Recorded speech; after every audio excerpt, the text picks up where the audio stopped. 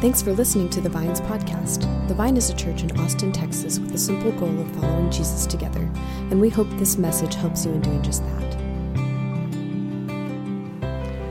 Today's scripture reading is from the Gospel of Luke, the 23rd chapter, verses 35 through 43. Now listen to the word of God. The people stood watching, and the rulers even sneered at him. They said, "He saved others. Let him save himself if he is God's Messiah, the chosen one." The soldiers also came up and mocked him. They offered him wine vinegar and said, "If you are the king of the Jews, save yourself." There was a written notice above him which read, "This is the King of the Jews." One of the criminals who hung there hurled insults at him. "Aren't you the Messiah? Save yourself and us." But the other criminal rebuked him. "Don't you fear God?" he said, "since you are under the same sentence? We are punished justly, for we are getting what our deeds deserve, but this man has done nothing wrong." Then he said, "Jesus, remember me when you come into your kingdom." Jesus answered him, "Truly I tell you, today you will be with me in paradise." This is the word of the Lord. Thanks be to God. How would you respond to the question, where is paradise? Just take a second and think about that. Where is paradise for you? For some, it might be in the mountains. For others, it might be on a beach, sitting there with a little drink, with a little umbrella in it. Other people, it's by yourself in front of a fire, reading your favorite book. Some other people would be inside of a deer blind or fishing. Or what about the happiest place on earth? And where is that place, the happiest place on earth? Disney World. Anyone else? Is that your idea of paradise? A buddy of mine was there 10 days ago. He and his family, they had planned their trip. They have saved their money. At the end of their trip, they spent their wad of cash and they're ready to come home. But then Texas became this frozen tundra.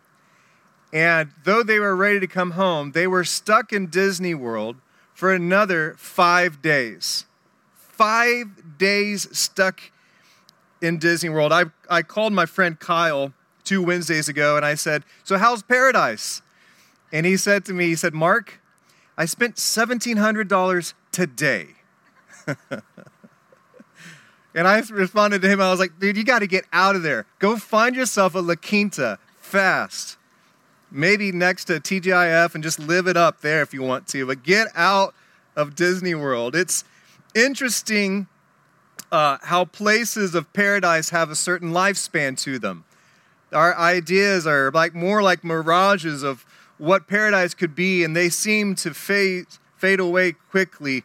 Disney might be a paradise for 4 days, but when you tack on 5 more, it might feel more like another place. Especially when you come home and find that a bunch of pipes in your attic had frozen over and bursted. Then it is even more of a less idea of paradise. I'd like to thank my friend Kyle and Morgan for a very expensive sermon illustration. Paradise can seem like a fleeting idea, something that promises much and it delivers very little. Something that we all long for, yet somehow we have a hard time finding it.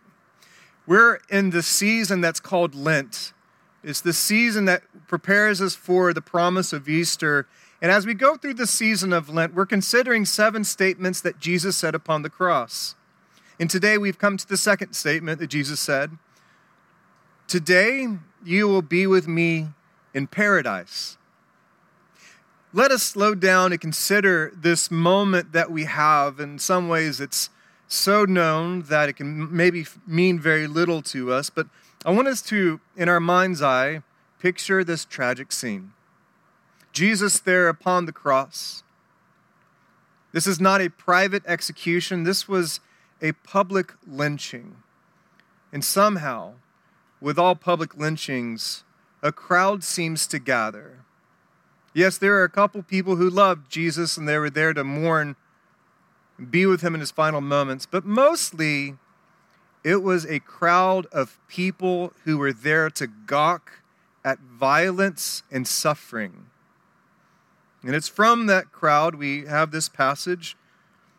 Not only did Jesus have to endure the physical pain of the crucifixion, but also Jesus had to endure the painful words from this gathering. First, there are the words from the leaders, the sneering words that they said, he saved others. Let him save himself if he really is God's Messiah, the chosen one. And then the soldiers then took their turn.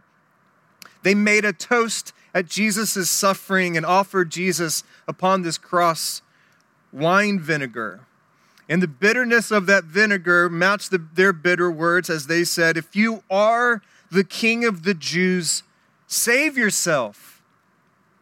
And then even Pilate, he had a sign that was fixed above Jesus' head that said, King of the Jews, in mockery. And now, if that wasn't enough, the source of the criticism and mockery then shifted from the crowd below to a criminal at Jesus' side. In verse 39, we heard one of the criminals who hung there hurled insults at him. Aren't you the Messiah? Save yourself and us. Notice something consistent about each of these statements. Every painful word of jeering, of mockery, of abuse, they were all attacking Jesus' identity.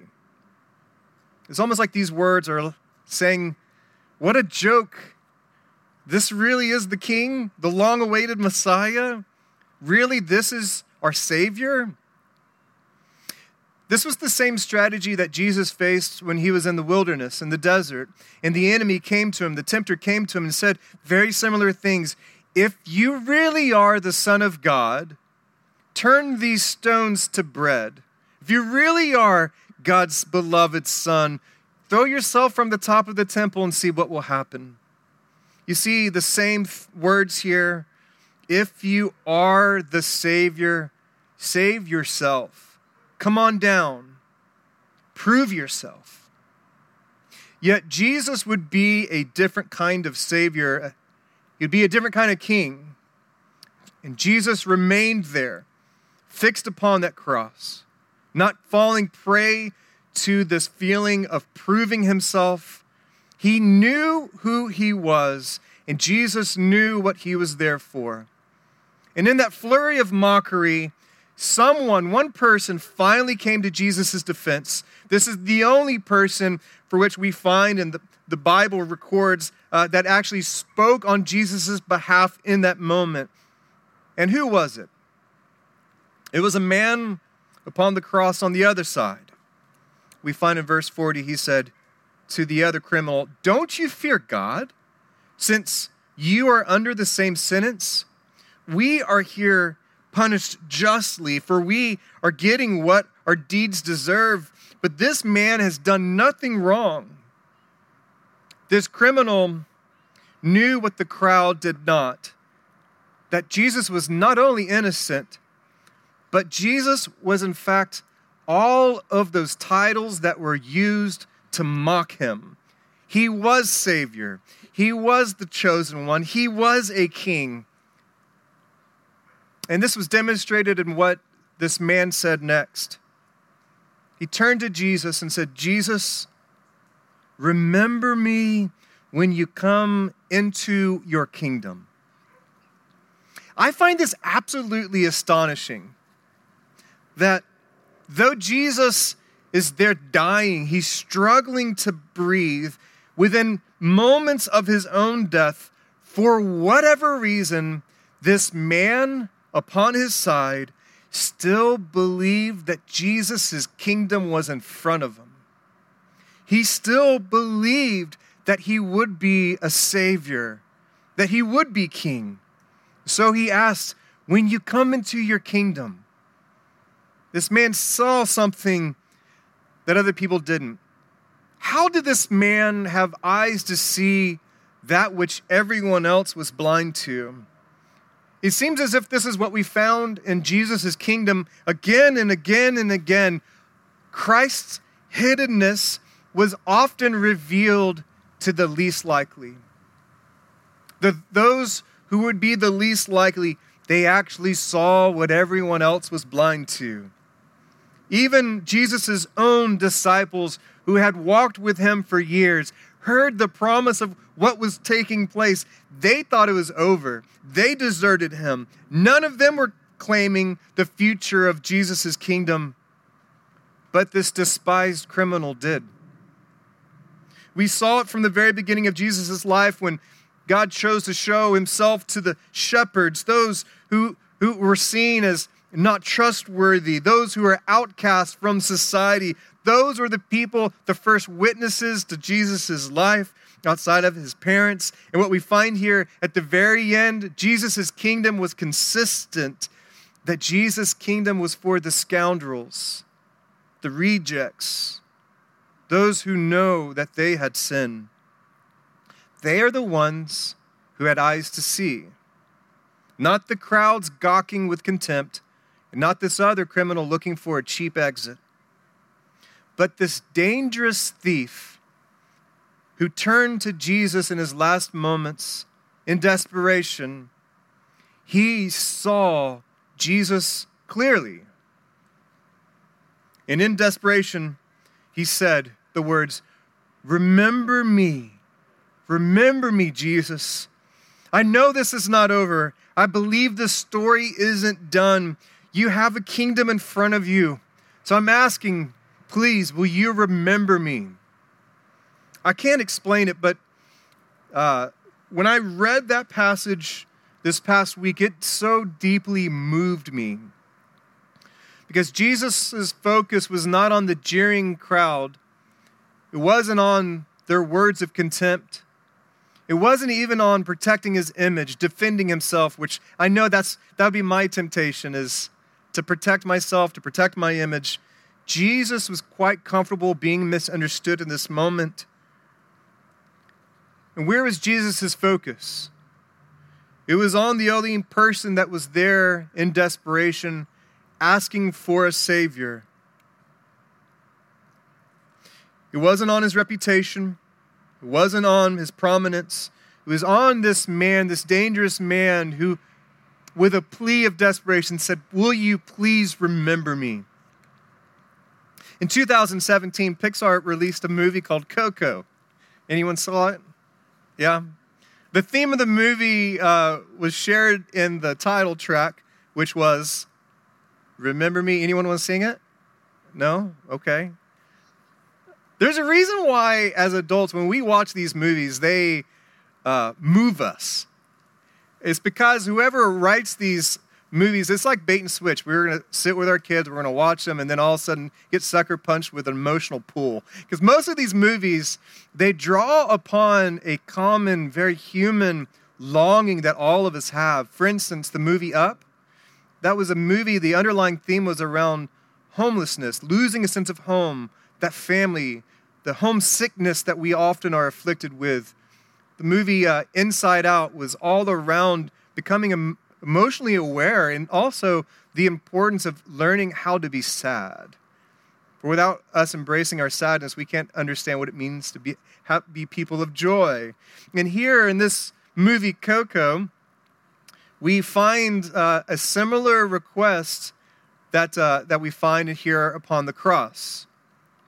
It was this man's request, "Will you remember me? Will I matter enough for me to have a place in your heart and in your mind?"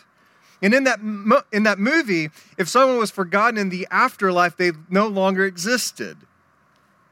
And here, this dying man, he has a similar point of view, that my future, my deliverance is connected to Jesus, your desire to remember me. And it's finally at that request, that desperate plea, that Jesus breaks his silence. He finally responds. As Episcopal priest Fleming Rutledge, she pointed out, she said that in this moment, all has been stripped from Jesus.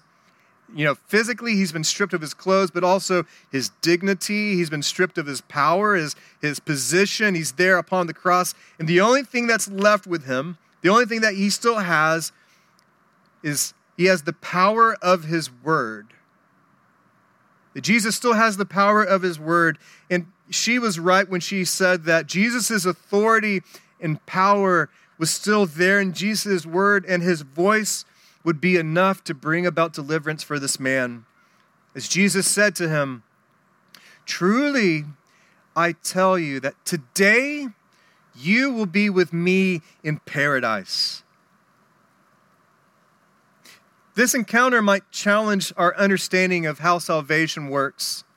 This was a violent man. He was dangerous. The same word used to describe him in this passage is the same one that Jesus used in the story of the Good Samaritan. As this man was walking down this road, he was attacked by a bunch of bandits, a bunch of thieves, the same word, and they beat him nearly to death and left him to die. That is this kind of man who is there being executed. He is not just a minor thief. He was dangerous. He was not a small-time criminal. And Jesus is offering this man salvation based on a couple sentences. But Jesus, does he understand the Trinity? Has he heard the Romans Road, the offer of salvation? Does he believe in the infallible, perfect Bible? How is his church attendance? Has he really repented? What about his serving, his tithing? Has he even asked Jesus? Has he asked you into his heart? Has he said the sinner's prayer? Has he raised his hand after a sermon, a moving sermon? No. Jesus simply hears a desperate cry for a man to be saved, and with a glimmer of faith that Jesus could actually do it, Christ is willing, maybe even eager, to offer this man salvation. It seems like we as Christians sometimes are quite comfortable establishing rules for how God acts, how salvation should work. And in our formulas and our steps by which people are saved, sometimes we create barriers. This encounter on the cross defies many of our expectations, and it invites us to broaden what kind of hope we could have, what Jesus might choose to do. Now, this is a little gruesome, but I think it's important to point out, each time that Jesus chooses to breathe, especially to talk, he has to pull himself up. And the only way he can do that so that his lungs can fill with air is he pulls himself against the nails that have him attached there to the cross. And so each word that he would have spoken would have been deliberate. It would have been chosen with precision. So let us notice Jesus' words carefully in this promise. Today you will be with me in paradise. Today. Not just sometime. This is not just an ambiguous promise that sometimes we feel like God gives us of like, wait, have faith, keep hope, hang in there, maybe one day. In this moment, Jesus says, today. Think of the comfort that this man must have found in that word today. That this day will not end in suffering. It won't end with death. That today is not going to end with you becoming a corpse. Today, paradise. Today. When I have mourned the passing of loved ones, I have found great comfort in that word, today. When we were there a couple weeks ago, when Wayne passed from this side of life to the next, I was comforted with the idea of today. That there's never been a moment where Wayne is more alive than he is now, today. When we walked our friend Bridget a couple years ago through her bout with cancer, and I sat with her body after she had passed, I found great comfort in that word today. That today the promises of her Savior are experienced in their fullness. The moment she passed through that threshold that we call death, her suffering had come to an end. She was no longer stuck in this space of waiting. Today, she was in paradise. Paradise. You know, there's 1,001 concepts of what paradise might be, and ours might be all different. Maybe for many of us, our beloved dog waits for us in paradise. Maybe for some of us, being reunited with family is our idea of paradise. For others, having eternity with your in-laws might not be paradise. We can spend a lot of time wondering what paradise might be. And even in this passage, we could focus on that. This is the only time Jesus uses this word paradise in all the Gospels, by the way. So what is paradise? Well, I believe the key to understanding what paradise is with the two words that precede that word, paradise. It's the two words of unlocking what it might mean for us. And what were those two words? With me. With me. You want to know what paradise is? Paradise is with Jesus. This life with Christ. Today you will be with me in paradise. Paradise is where Jesus is. Psalm 16 said it so beautifully. In your presence is the fullness of joy. With me, there's fullness of joy. You see, we were designed and we were created to be with Christ. From the very, very beginning, God created humanity to be with God, to exist with God. And when that was broken, God began this wild journey of restoring that which was lost, to bring us back to God, to make us whole again with God. And God seemed to be obsessed with restoring God's presence with God's people.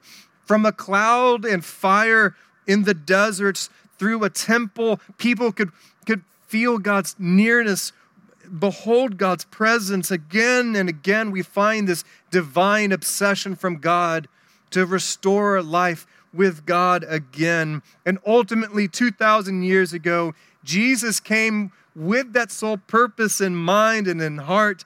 Jesus came to be with us again. Jesus wasn't removed from society like some guru on a mountaintop or like some king in a guarded palace. Jesus was God in flesh with people. He was found at weddings, at tables, meeting people on roadsides in their pain, in their sorrows. Jesus was with people again in true friendship and love and mutuality. God was with us again. And when Jesus came, he didn't do what religion often does, and sometimes what the church often does. Jesus did not create obstacles or barriers to be with him. He did the opposite. Jesus' ministry was to break down every barrier between a life with us and God again, especially for those who thought they were too far gone. For those who knew that they needed a Savior, Jesus went straight for them to show them that God was with them. Jesus did this to the very end. So it shouldn't be surprising that one of the final things that Jesus says was a promise to a man being killed in disgrace, condemned to die, for Jesus to, in these words, to similarly say, death is just one more barrier I am going to conquer, and you will be with me forever in paradise. That word paradise is a particular reference. It's a Persian word that was common in that day. It was used to describe a king's garden. Within a palace that was guarded, there would be a small private garden that the king would go to, a place of solitude, of refuge, of peace. It's like a little picture of what heaven might be. And Jesus uses this word, but with Jesus, it would not be as it was treated in the other ways. In that day, when Jesus said it would not be a place for the privileged or the few or the powerful, it was for a man dying upon a cross. And Jesus said, you are going to be with me in that kind of paradise. How interesting is it that the story of humanity's experience with God begins with a garden, the Garden of Eden, where humanity experienced life with God without a tinge of sadness or shame or regret or brokenness. And the place where it ends is another garden. The Bible ends with a picture in Revelation 22, the literal last chapter of Scripture. It ends with the picture of a garden that has a river of life with trees of healing that aren't without season. They don't fall after a big freeze, right? And in this garden, we have this promise. Jesus' words we find is this: look, God's dwelling place is now among the people. Notice it. What is the end of our story? It's this divine obsession we have of God to be with us. Now God's dwelling place is among the people, and he will dwell with them. They will be his people, and God himself will be with them. God will be with them and be their God. And you notice how paradise is depicted. It is a life with God. And a byproduct of a life with God, a life with Christ, is this: he will wipe every tear from their eyes. There will be no more death or mourning or crying or pain, for the old order of things have passed away. He who is seated on the throne, Jesus said these words, behold, I'm making everything new. Write this down, for these words are trustworthy and true. This criminal on the cross was right. Jesus still had a kingdom. He had a throne, and in his kingdom there's paradise with him. So friends, in our scripture reading today, we had this huge juxtaposition. In this dark moment upon the cross, Jesus brings about a promise of paradise. Because in part, for us in the dark places of our life, we need to know that Jesus is there, Jesus is with us. This is the work of the cross, not only to show us Christ's passion to be with us in our suffering, but also even in death, that Jesus has proved that he will be with us and we will be with him, that our story ends with Jesus. So today I ask that you would join the way of that man, that criminal. Will you turn to him? Will you reach out to him? Pray to him in the dark places of your life. God longs for you to experience a full life with him now, not just one day, but today.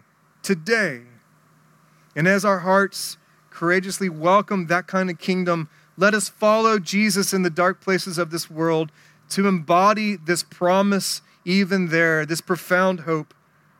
Truly, friends, I tell you, today we could be with Christ in paradise. May we experience it now.